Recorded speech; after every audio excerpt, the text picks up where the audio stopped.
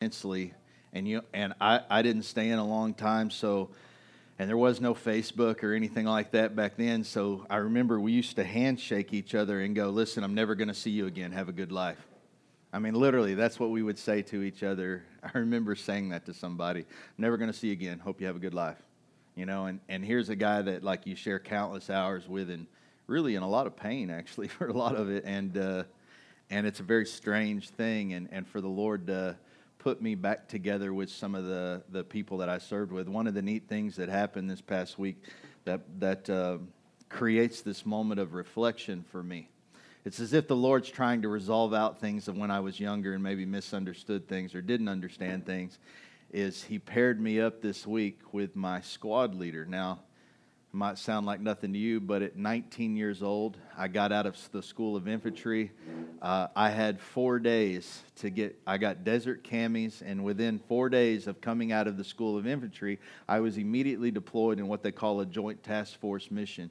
A Joint Task Force mission for us was going down by the border of El Paso, Juarez type area, and we were attached to our India Company, 3rd Battalion, 9th Marines, 3rd Platoon. I would meet a man named John Kozlowski. I say a man, he was 21. He was married. That seemed old to me, right? It was 19. Like, dude, you're married already? 21? Oh my gosh! Like your life's over. That's how it felt. And he didn't look old. He looked like he couldn't. It wouldn't matter if he shaved or not. It looked so boyishly faced, which he still was pretty good at looking that way. And he showed me how to be a Marine in the fleet. And the neat thing this week was I spent all week in a tent with John Kozlowski. Now, the neat thing about that is he served while I was there. He was already in 2.5 years, so I only had him for another 1.5 years before he would leave, and I would become a squad leader and learn and take the things that he had taught me and pass it down to another generation of Marines. So it was super neat for me this past week to spend an entire week in a tent with my old squad leader who taught me the ropes of what it was to be a Marine. So it was some great conversation. We talked about the old days, about the funny things of sitting in foxholes and playing war and fighting real war. It was a really cool time of reflection. And I tell you what, it just made me think about, like, I hope everybody has a moment like that in their life where they can revisit something and maybe find peace with some things. For me, this has been the last 2 years for the Marine Corps and my past with the Marine Corps and the combat stuff with the Marine Corps. It's been finding peace with my past. And it's a really cool opportunity. And I pray that everybody experiences it. It's not comfortable. It's never comfortable walking 12 miles with 40 pounds on your back. But it was fun. It was fun. But I greatly missed every one of you. But there's just something in me. I have a need for adventure. I don't know if that's you, but I do. I'm reminded at all times that adventure just means uncertainty. Adventure just means uncertainty. So adventure is not just always a trip. Sometimes an adventure is just your life, because you don't know what tomorrow holds. That's the adventure of life. Amen? Amen. Well, man, I listened to a little bit of what Mike was preaching this past week, and I heard him. He was going to start in on Judas, but God woke him up in the middle of the night, told him that I already had that one called, so he couldn't preach that. And so I'm thankful to the Lord that He spoke to him, because I am happy to preach on Judas this morning. So we're going to go back into the Gospel of Mark. We're going to press forward back into this text. We're going to pick it up around chapter 14, around verse 10. I don't know about you, but we only got a couple more chapters. The end is near. The end is near. All the pieces of the puzzle are starting to get into the right places. Good or bad, the future for Jesus, the prophetic words spoken by the prophet Isaiah, all of that is about to take place. All of it is about to take place. And we're in Mark chapter 14. Say amen if you're there. All right. Verse 10, Then Judas Iscariot, one of the 12 disciples, went to the leading priests to arrange to betray Jesus to them. They were delighted when they heard why he had come. They had promised to give him money, so he began looking for an opportunity to betray Jesus. We're going to stop there. I don't think we need to go on any further. I think all that we need lies right there in the text. I know it's like we're never going to get the end if I only pick 2 scriptures to get us through the next Sunday. But there's a lot to talk about here, and I'll be honest, man. This seemed heavy for me. We're having to talk about something that is heavy. We're talking about Judas. And I can tell you this, I've yet to find somebody really in the Bible Belt who hasn't heard of Judas. Isn't it ironic that even those who don't go to church know who Judas is? Right? I mean, even the unsaved, right? The people who don't care about church, don't care about Jesus, even they know who Judas is. And if you aren't familiar, all that, even with the gospel and with Jesus, there's a pretty good chance you just heard the name, because the name Judas has become synonymous with that of a traitor or a betrayer, right? It's somebody like a friend or whatever that's stabbed you in the back. Yeah, they're just a Judas. You know that. I mean, it's just how it is. And so here we find ourselves, how do we come to the origins of such a name or such a legacy this morning? And I want to discuss what it takes this morning to become a Judas, becoming a Judas. So let's just start from birth. We'll just start it right there. We'll keep it simple. No one is born a Judas. No one is. All right? It's not like they're born that way from birth. It's not like Judas, oh, I can't wait till he grows up and betrays the Son of Man. You know, it's not like that. It's not like that's what their mom had hopes for. Nobody is born a Judas. Becoming a Judas is a decision that's birthed from the desires of your heart. No way around that one. I'm positive that when Judas was born, his mother never planned on his life going or ending the way it did. No mother goes, I can't wait till my son grows up and kills themselves. Nobody thinks like that. Nobody thinks their son's going to grow up and be the betrayer. Nobody thinks like that. And I'm sure Judas grew up like any other Jewish boy. I'm sure at 13 he had his bar mitzvah. Congratulations, you're becoming a man. I'm sure he helped around the house. I'm sure he helped his dad trying to learn a trade. You know, I'm positive that he lived a normal, pretty much Jewish life. He most likely witnessed the struggles of what it meant to survive in a world with Roman oppression and harsh taxes were enforced. I mean, he saw the ups and downs of that as a child. He grew up in it. Every Jew felt the weight of that, so I can't imagine that Judas is actually excluded from any of that. He experienced the same thing Peter experienced, and Paul and John and all the other apostles, right? So I'm sure all of this weighed on him as a child. Now, as a parent, you really never know how the hardships you face in life are going to show up in your children. You don't get to pick that, right? No matter what you go through as a parent, your children watch you with a bird's eye view. And how you handle it is absolutely influential. That's for sure. But you really can never know what toll it takes on them. For some kids that grow up poor, their heart reacts in a way that is super appreciative. They're just happy to have anything because they've grown up poor. They don't have much, right? Their brain somehow connects humility with poverty, and they can live simple while still kind of appreciating everything they have as a blessing, right? But there's some people that live in the same circumstances, right? They grow up resenting poverty. They just grow up, they hate it. They see it as a curse. They grow bitter, and without any kind of other moral or ethical compass in their life, it just leads them down a treacherous road. You can have 2 kids in the same issues, and how they react to it are just night and day. In our scripture, we're given a solid image of Judas from the start. He was someone that was counted as a disciple of Jesus. He is one of the original 12. This is important, guys. According to Peter in Acts 1:17, Judas, this is out of Peter's own mouth, Judas is one of us and shared in the ministry with us. So before we get any ideas that Judas was some sort of outsider in the ministry of Jesus, that is not true. Maybe not the most wisest choice, right? How about I do this? Let's go get the felon that's got an accounting issue in his felony rap sheet, and let's make him the treasurer of the ministry. How many are for that? right? You're like, Pastor, we'll just vote you out. Like that's not going to happen. We're not going to allow somebody who steals money being in control of the money.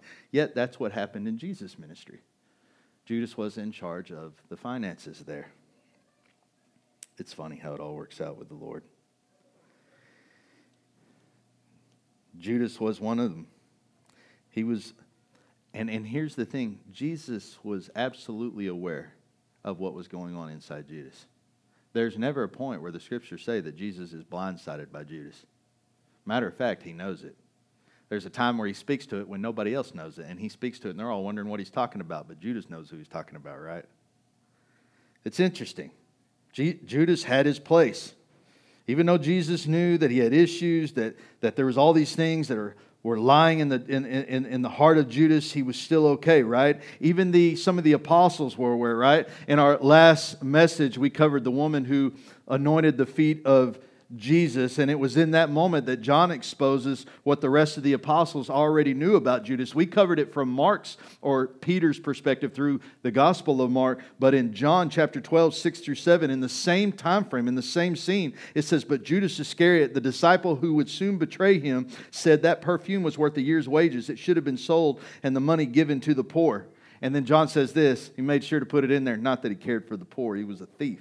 And since he was in charge of the disciples' money, he often stole some for himself. They all knew it. They all knew.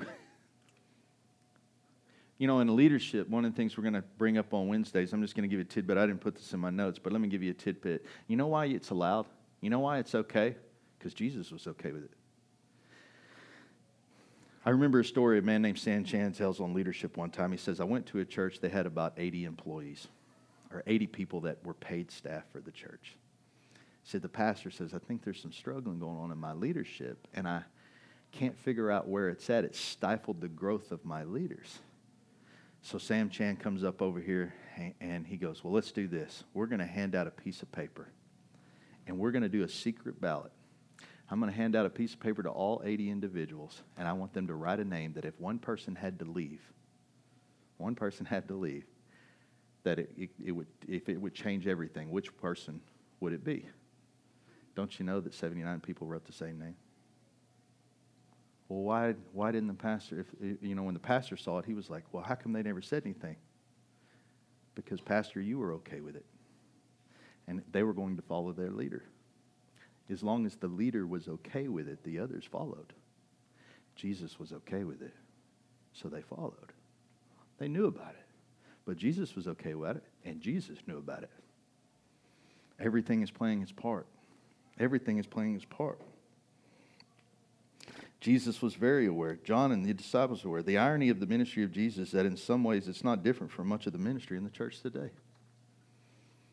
We keep looking for Jesus. Oh, Jesus got the perfect ministry. By the way, Jesus' ministry would have been a scandal because as soon as they found out that a thief was in there taking charge of the tithe money, that would have been the end of Jesus' ministry today. There are some amongst us. The interesting thing here is that Judas in this moment, they all know he's a thief. But in this moment, what does he say? Man, this thing would have been better off given to the poor. Right? Now, unless you're in the inward fold of Jesus' ministry, which, by the way, you're getting the armchair quarterback version where you get to know all the details, the juicy details on the back end. But if all you heard from the outside looking in, right, is that Judas must obviously care about the poor. Look how concerned he is over the poor. And there are some of us that are very, very much pious in public, but inwardly they're a lot like Judas. Oh, they say they care about the poor with their mouth, but with their heart, that's a totally different thing. They don't really care about the things that Jesus necessarily cares about. But outwardly, it's hard to see that. Judas was a fake. He outwardly and publicly seemed like he was all about the agenda of Jesus, but inwardly, Christianity, his inward Christianity was something that he was looking to benefit from. That's what Christianity was for him. He came to church so that he could benefit from church. He benefited from networking with people. He benefited from his position that it put him in. He became the treasurer, right? And he benefited from the appearance of being close to Jesus. Man, look who I hang around with. You should probably get to know me because I hang around with Jesus. I'm the treasurer for Jesus. You can trust me with money. Sure, I'll take that offering. I'm the treasurer of Jesus. He's able to put that name right next to his. Part of the issue in discussing Judas is our simple desire to just pass this man off like he's some sort of anomaly. Well, you're not a Judas. You never think of yourself as a Judas. Judas is this guy who betrayed Jesus. It's not you. That he's some like we have this a tendency to make him like some rare man whose cowardice is rare, but that isn't true.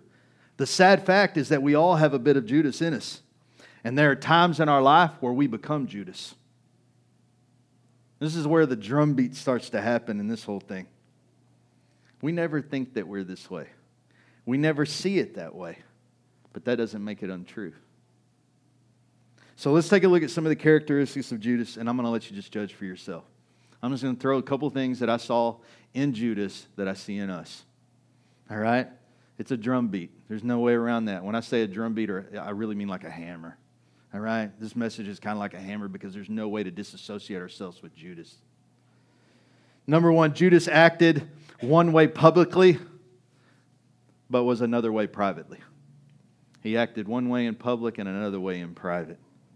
Of course, none of you have ever been two-faced.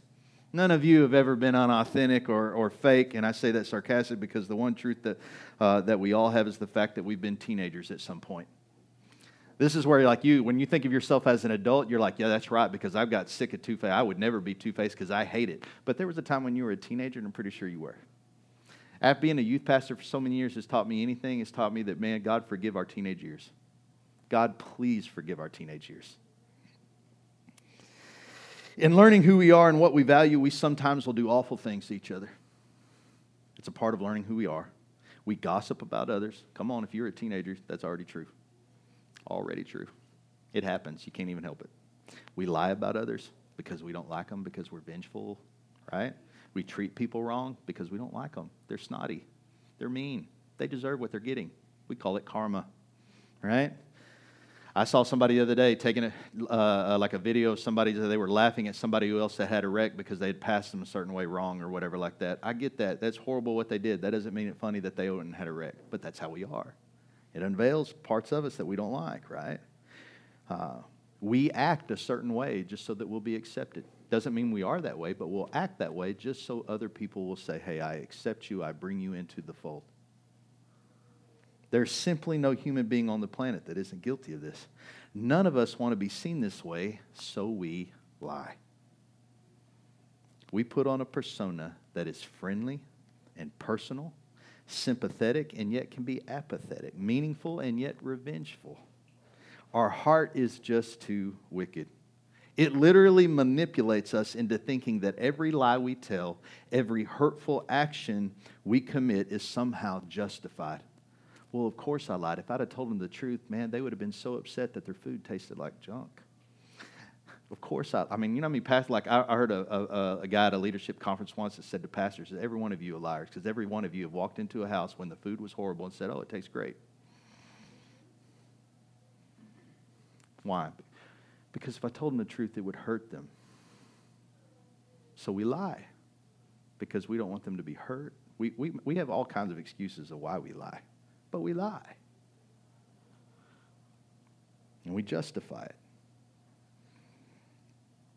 Whether it's just because it's what they want to hear or simply more selfishly, it positions us into whatever we want. In this way, we become Judas. We've all been guilty of acting one way and yet being another. Ask anyone who used to attend church, and I promise you, one of their top 5 answers as to why they don't attend church today will be that they've experienced somebody who's talked one way and acted another outside of church. Truth. Come on, whether it's the pastor who preaches on Sunday and lives a life contrary to that throughout the week, or the layman who just follows his lead.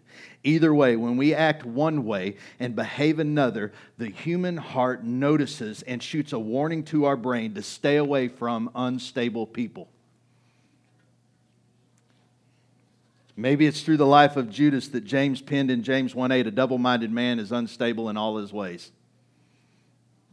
They hung around each other. Isn't it funny where they got all their lessons from? When you start to uncover some of this is where you start to realize, you know where they learned all this wisdom from? From hanging out with each other. They learned about human behavior from hanging out with other people who were pretty scoundrel-type individuals. Judas was a scoundrel-type individual. I mean, how many of you keep friends like this, by the way? How many of you have unstable friends? You're like, I do, totally unstable. Some of you raised your hands. That's pretty crazy. But you probably don't have many, I'm sure, because you know how people like this are looked upon society as a whole. Not even the sinful world thinks this is appropriate behavior. You know that? Ungodly people don't want to hang around fake people. You hear that? I mean, even the world knows, man, I wouldn't hang around them. They're a liar. Yeah, but you're a liar. Yeah, but it's different. That's what they'll say. That should be a lesson in and of itself. The next thing for sure in how we become like Judas, Judas struggled with materialism and greed. This should hit close to home. We're American. All right? As soon as you say America, you already got to know materialism and greed are like the forefront, right? Judas saw what the ministry could offer him. He saw that it would open his doors to new prospects and hopefully a better future. In the beginning, it might have even been, truly hopeful and even authentic that it was going to change his life, which I honestly do. I would love to tell you that, like, from the beginning, he was a scoundrel and a villain. I would love to tell you that when you meet certain people, that's just how they are from the beginning, but I'm not sure it's that way. I think the human heart, I think Judas saw something in Jesus, the same thing everybody else saw in Jesus. I think he approached the altar and said, Lord, I give you my life. But I think he struggled in the flesh as well. I'd love to tell you it's just so cut and dry, but I don't think it is. I think there's more shades of gray to Judas than I think it is black and white. I think initially he probably started out with a pure motive, like I really want to do right. But the problem is these things that have been in me since birth that I've fostered, right? They've risen to the surface. And when the devil came to tempt, he was weak. Either way, his lust for materialism and his financial status or hope, this was the things that were going to consume him. Now, the King James translation uses a word to describe Judas that we don't use anymore, and that's too bad. Because just saying greedy doesn't really paint the picture. In the King James, it uses the word avarice. I'm so disappointed. The Bible has educated me greater than our literature has. We have such downgraded our literature because we're kind of dumbing down words so that we'll understand them to make it easy. The word avarice is really the more appropriate word. It literally or more specifically refers to wealth and money, period. Not anything else. It's not like he's greedy about anything else. It's specifically money or associated with the hoarding of finances, the hoarding of money. Greed actually is more associated with overconsumption. By the way, like a little bit of trivia, greed is wasn't the original word that would start out to describe what it was to be hungry or hoarding money. Greed was a word used for food consumption. Like you were a person who ate a lot. You were very greedy about your food. Some of you are like that, right? You don't want nobody eating your fries off your plate, right? How many of you are the person who eat the fries off somebody else's, then go get you a whole nother box of fries? Don't lie. Some of you are like that. That's horrible. I pray for joy on a daily basis just because of that. I know who you are. You're the ones eating all the fries in the bag, the leftover fries. Yeah. Yeah, so true, right? You're greedy. You're hoarding the fries. All right? So money and the lust for money, wealth, power, position, this consumed him. Ultimately to the point of no return, right? He's making a deal. He's cutting a deal. It clouded his thoughts, and ultimately his heart begins to conspire, not against Jesus, but against himself. That's what's happening here. It's against his own self. Whose demise is it really going to be? His own soul. The thing that he's going to struggle back and forth. Listen, Jesus is going to rise from the grave. He's not fooled by what's happening or what's going to happen, right? This is all playing into his hand. For Judas here, it's going to work against him because his conscience is about to bear witness to this. It's not just his heart and his lust for these things is going to overtake him. And I want you to think about this deeply, as the psalmists like to say Selah, which is to say pause and breathe it in. Judas could not be tempted to murder. He could not be tempted to murder Jesus. He was tempted by greed. I'll take payment. I'm not killing him. I will not murder for money. I will sell him to you for money, but I'm not going to kill. He's not tempted to murder Jesus He's tempted literally just by greed. And sometimes we think just because it's not that as bad as it could be, that it's somehow okay, right? Well, it's not like I murdered Jesus. I just sold him for 30 pieces. You say that. We act like that's something we wouldn't do, but I think we justify our actions a lot by things. Well, it's not like I did that. All I did was this. And the thing is some of you know, like as soon as I'm saying, so the way I'm saying it, you recognize that kind of talk, right? I'm sure Judas told himself that it wasn't him, right? That this is not him murdering, this is not me murdering Jesus, this is the Pharisees, right? I'm just setting it up. It's not like I murdered Jesus. I didn't nail him to the cross. I just set it up to happen, right? In the end, it's obvious to see how this would eventually lead to his mental demise. So I said, this is not him hurting Jesus. This is him hurting himself. When we lie, when we sin, when we get lost in greed, when we get lost in materialism, we are not hurting Jesus. We are hurting our own soul. And it bears witness against us. Ultimately, Judas would kill himself, right? Which leads us to this last one here. Judas didn't like himself. That seems like such a simple one, right? But in this way, we're so much like Judas. I once read from a book that many Christians find themselves defeated by, and I'm going to quote this: the most psychological weapon that Satan can use against them. This weapon has the effectiveness of a deadly missile. Its name: low self-esteem.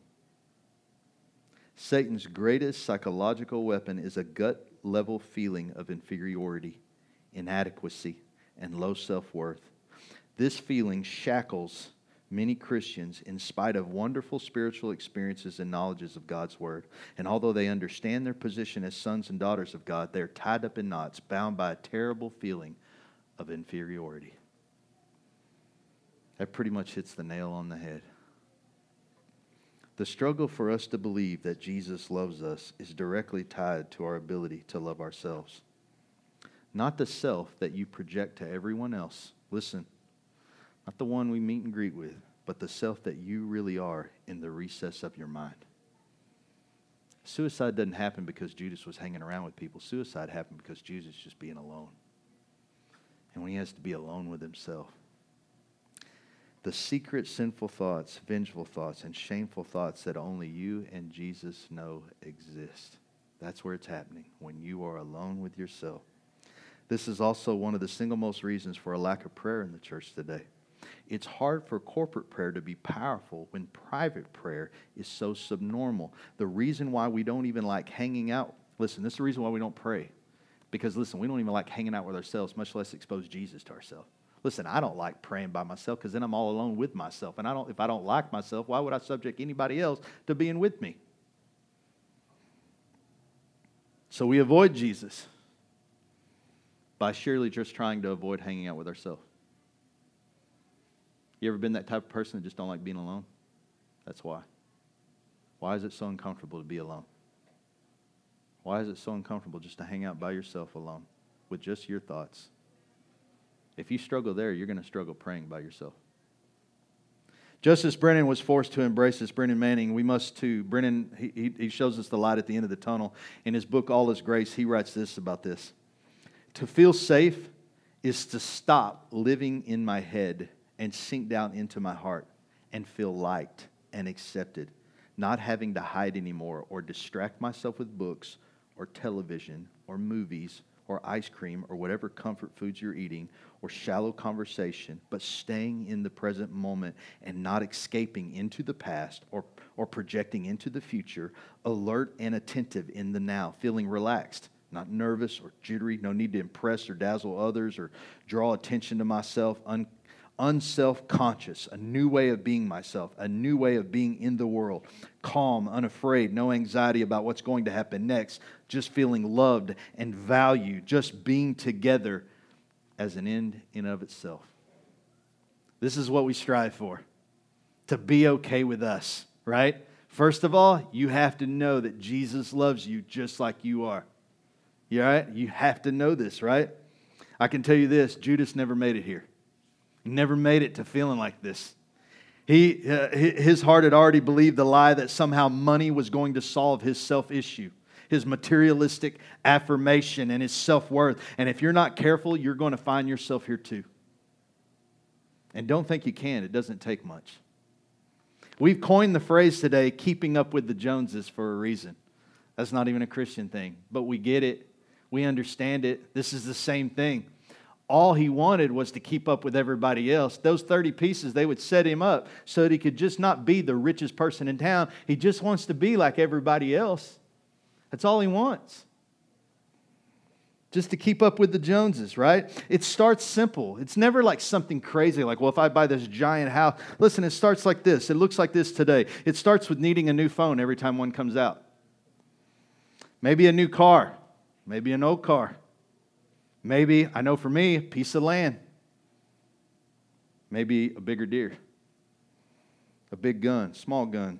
And the list goes on. And we tell ourselves that those things don't define us, but they do get the best of us sometimes.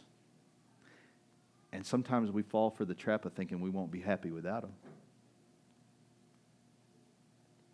Listen, it's terribly human. And it's a blunt truth like a hammer, isn't it?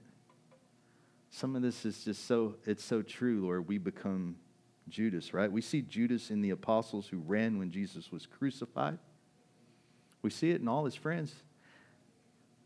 We see it in Peter. Peter becomes Judas when he decides to curse the name of Jesus and act like he doesn't even know him. And in that moment, he's Judas. We see Judas in ourselves, maybe not at first, but only you can know when you've betrayed Jesus. Only you can know when you've dropped your Christianity because it was inconvenient to pay your taxes. Or it wasn't a big deal to ding that car next to you in the parking lot so you didn't even say anything. I mean, I think we get the idea. Listen, if this message, it seems gloomy or dark, it's because it's really just revealing the darkness and depravity of the human heart. To show you your own heart requires diving deep sometimes, right? It's like if you've ever seen deep water exploration. You go down so far, it's so dark. They've never seen light. When you like shine a light down in there, you see how the eyes are blind because they've been in the dark for so long, right? That's just the way it is. When we start to shine lights in dark places, it always comes out gloomy. Like I can always tell, like everybody just gets all gloomy. You know, there's not a whole lot of laughter. There's not a whole lot of excitement because we're talking about Judas. Judas he's a revelatory thing to our heart. Because as much as we want to say, well, that's Judas. I'm not Judas. But there's sometimes we are. And if we don't recognize those moments, then how do we know when to repent? If we don't recognize those moments, do we know that we're the person who's acting one way in church and another way in public? The Apostle John described this whole idea of what we're doing right now as the light shines in the darkness, and John said the darkness didn't even comprehend it. And he would later elaborate, not only did it not comprehend the light, it actually rejects it. Nobody wants to believe they're Judas. Even right now, we're already trying to reconcile it, right? Here's the thing, though. It won't stop Jesus from shining. Jesus shines everywhere he goes, and if he enters your heart and he shines in your heart, you better know that he's going to show you the deep, dark things. There's no way you get to feel comfortable about those things. Over and over, Judas experienced this light. He experienced it when he first began to follow Jesus, and he experienced it at the end. Possibly one of the greatest acts of mercy and love is the scene where Jesus, who is fully aware at this point by the betrayal of Judas, right, leans forward and allows Judas to kiss him.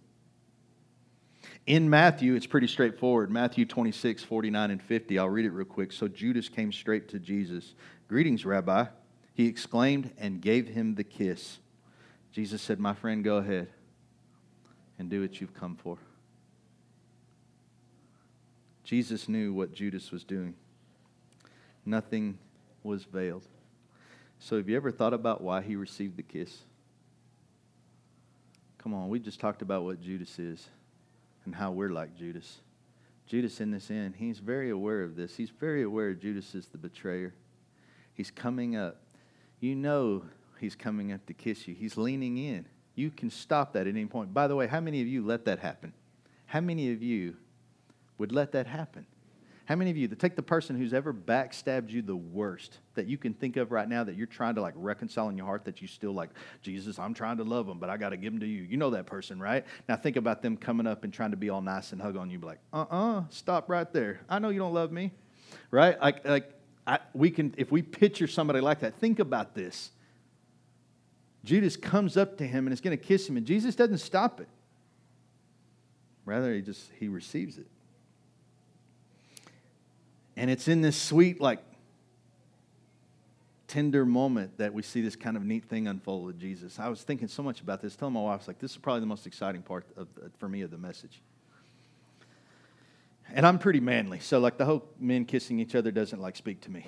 But even though I know culture in them, they're kissing each other on the cheek, that kind of thing. But here's what I see. I'm reminded of a child who does something wrong, to the point of it that it hurts the father.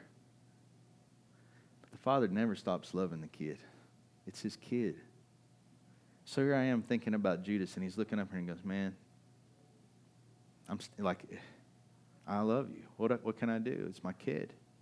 So I was telling Joy, I was like, here, I can just see Judas coming up to Jesus, and Jesus just looking at him. And like if I was anybody's advice, they'd be like, dude, don't let that happen, man. This guy's betraying you. What can I do, man? He's my kid. He's my kid. I love him. He's going to betray you. I know. That never stops me from loving him. Man, if this isn't a moment where we are taught how to love our enemies, if this isn't a moment where we recognize that Judas is just as much a creation of God as we are, if this isn't that moment, I don't know what is. It's like in this moment, it's almost the same moment for Peter and the rooster crowing out on the beach. You know, where Peter's already betrayed Jesus by denying him 3 times, and he's sitting out on the beach, and he says, listen, take care of my sheep. And he's like, well, you keep saying this like 3 times. You said it now, right? And that whole thing where he affirms him up so that he become the ministry. In this moment, I'm thinking this is the best Jesus can really do with Judas. I know you're betraying me, but I'm going to love you to the end, Judas. You'll have made your choice, but I'm going to love you to the end. And I think this is how we're supposed to love the person who's Judas to us. I think this is how we're supposed to treat people who are Judas to us. And I think Judas exists also to show us that we're not far at any time, if not at certain points in our time, of becoming Judas. That's what he exists in the Gospels for. Judas is us. And no matter what we do, can I tell you, Jesus still wants your kiss. Even when you do things that aren't right with him, Jesus still loves you. Even when you betray him and you act like you don't know him, Jesus loves you. Jesus still would say, I take the kiss. I'll take a hug from your neck any day. No matter what you do to him, he still loves you. This is a kiss from his own creation. Yes, God allows you to make your choices, but your choices don't get to dictate how God loves you. Isn't that nice? That's the best part of the whole thing. The best part of the whole thing is the kiss that leads to the betrayal, because it shows you the attitude of Jesus. I just know that I would not be that way. Usually when somebody betrays me, I don't think of, I should probably just hug him. Oh, I think about a hug, but it's more like a full Nelson or a chokehold hug, you know. In Judas, we see ourselves. In the Judas kiss, we see the mercy and love and ultimately the gospel of Jesus, the God that loves us unconditionally. And God is hoping that we will choose to believe in him and not the voices in our head preaching the low self-esteem or the zero self-worth. In the kiss, we see a God who can still love us despite us. God, and that's not a new message for the Lord. That's just the New Testament message. That message also exists in the Old Testament through Samson. Samson, you probably shouldn't. You're not supposed to cut your hair. You're not supposed to go out in places where you drink. You're not supposed to. You're supposed to be clean, which means you can't touch any dead things. What does Samson do? He walks through vineyards, drinks wine, hangs out with prostitutes, eats honey out of a dead lion carcass. By the way, who looks for sweet things in dead things? That's bizarre, right?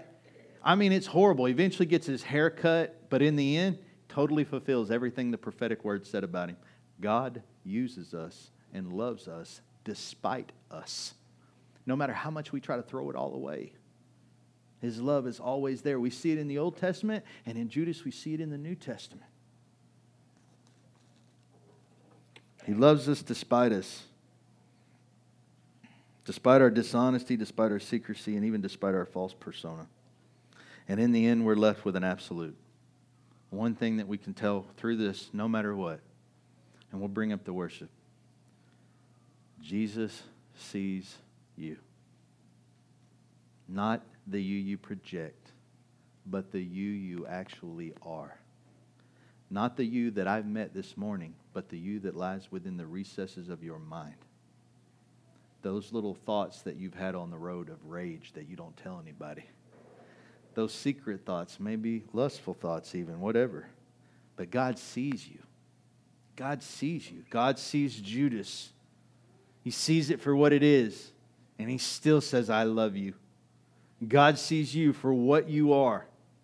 Even if your spouse doesn't see it, your kids don't see it, your friends don't see it, Jesus sees it and still says, I love you. And so how do we, the key or the gospel part of this is how do we respond to something like this? How do we respond? We respond by saying, I repent. I confess. I love you, Lord. That's how we respond to the Lord in these moments. We all are guilty of becoming Judas. We all are. Nobody here is better than Judas. At some point, we've all betrayed Him. At some point, we are Peter, denying we even know Him. Maybe even cursing so that we don't sound like we're Christian. You know, so many examples there. But at some point, we all become Judas. And here's the thing, man. Jesus is still sitting there. Come. And we go right up to Jesus and we hug Him like there's nothing wrong. And you wonder, like, I know some of us, man, we've been in church long enough. We know those people that come in and we think they're fake, man. They've been in here 20 years. They are the meanest people in this place. You know? Like, you've been to church with somebody like that. You're like, I don't know. Like, I've been to church where people were like, how are these people still in here? And I'm like, because Jesus loves them. Now, who else can love a mean old person like that? Come on. Right? By the way, I'm reminded I'm not better. That's what Judas does. Reminds you that you're not better. You might have some different moments.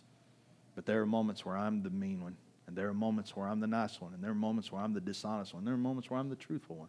There's all these moments, and it's all happening in my head. Why? Because there's this fight going on all the time between my flesh, what my flesh wants, what my heart wants, and what my soul needs. And this war is constantly happening. And here's the thing of it, man. I've got to give it to Jesus and I've got to admit, I can't fall into the trap of Judas. I got this. No. I don't got this at all, Jesus.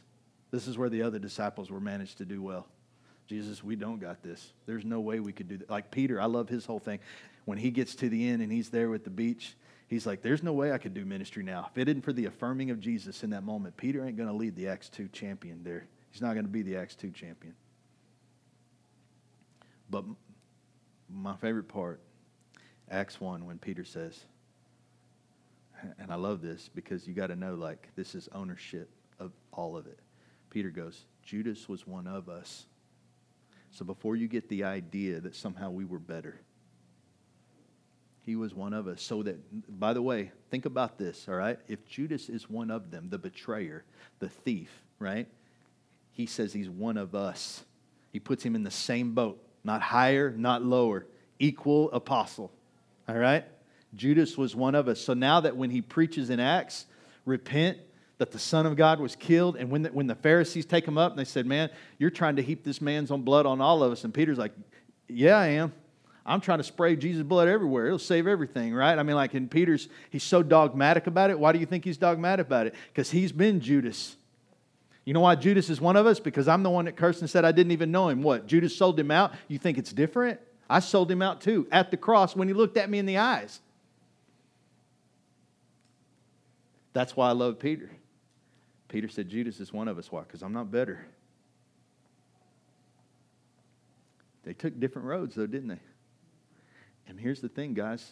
This is the story of Judas. There's a fork always there for you. Which will you choose? Will you lean to Jesus in that moment and be teachable in that moment and repent and come to Jesus and allow him to build you up? Or will you choose the route of Judas and self-hate yourself and self-loathe yourself and have zero self-worth to the point where you might not kill yourself physically, but you're killing yourself psychologically? Constantly believing the lie of the devil that you have some low self-worth. By the way, if God created you, it makes you so valuable. So anything less than that is a lie from the devil. Don't fall for it. We are Peter. We are Judas. We are John. We are Paul. Paul said he was the worst of the apostles. He was the worst. Paul said, I'm worse than Judas. And you know what? I am the worst. And you are the worst. And Jesus still wants a kiss from you too. And he still loves you. And he still wants you. And you have value. And you have worth to him. Remember Isaiah 53? We close with it Wednesday. Come on, worship. We close with it Wednesday. He takes a portion of what God gave him, and he decides that your worth, your intrinsic value is worth so much to him. If I'm Jesus, he says, God's giving me this portion. This is your value to me. I'm going to take a piece of this and hand it to you. It's mine to give, and I give it freely. I give it freely. This is yours. Man, take it. Don't turn it back. Don't get like Judas, well, I'm this and I'm this, or like Peter, well, I did this, or like Paul, well, I'm this bad and this bad. Listen to Jesus. Listen to Jesus. You have value. You have worth. Yeah, we're all like Judas in some way, but we're also filled with Jesus. Amen? Let's worship him this morning. Stand with us this morning.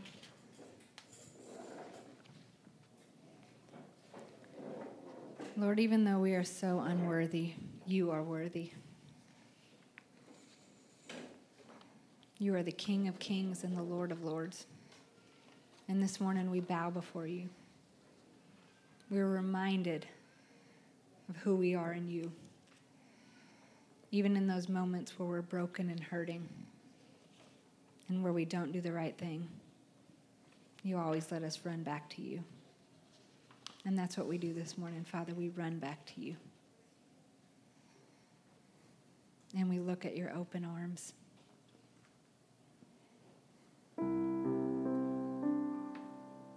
Jesus, you are so wonderful.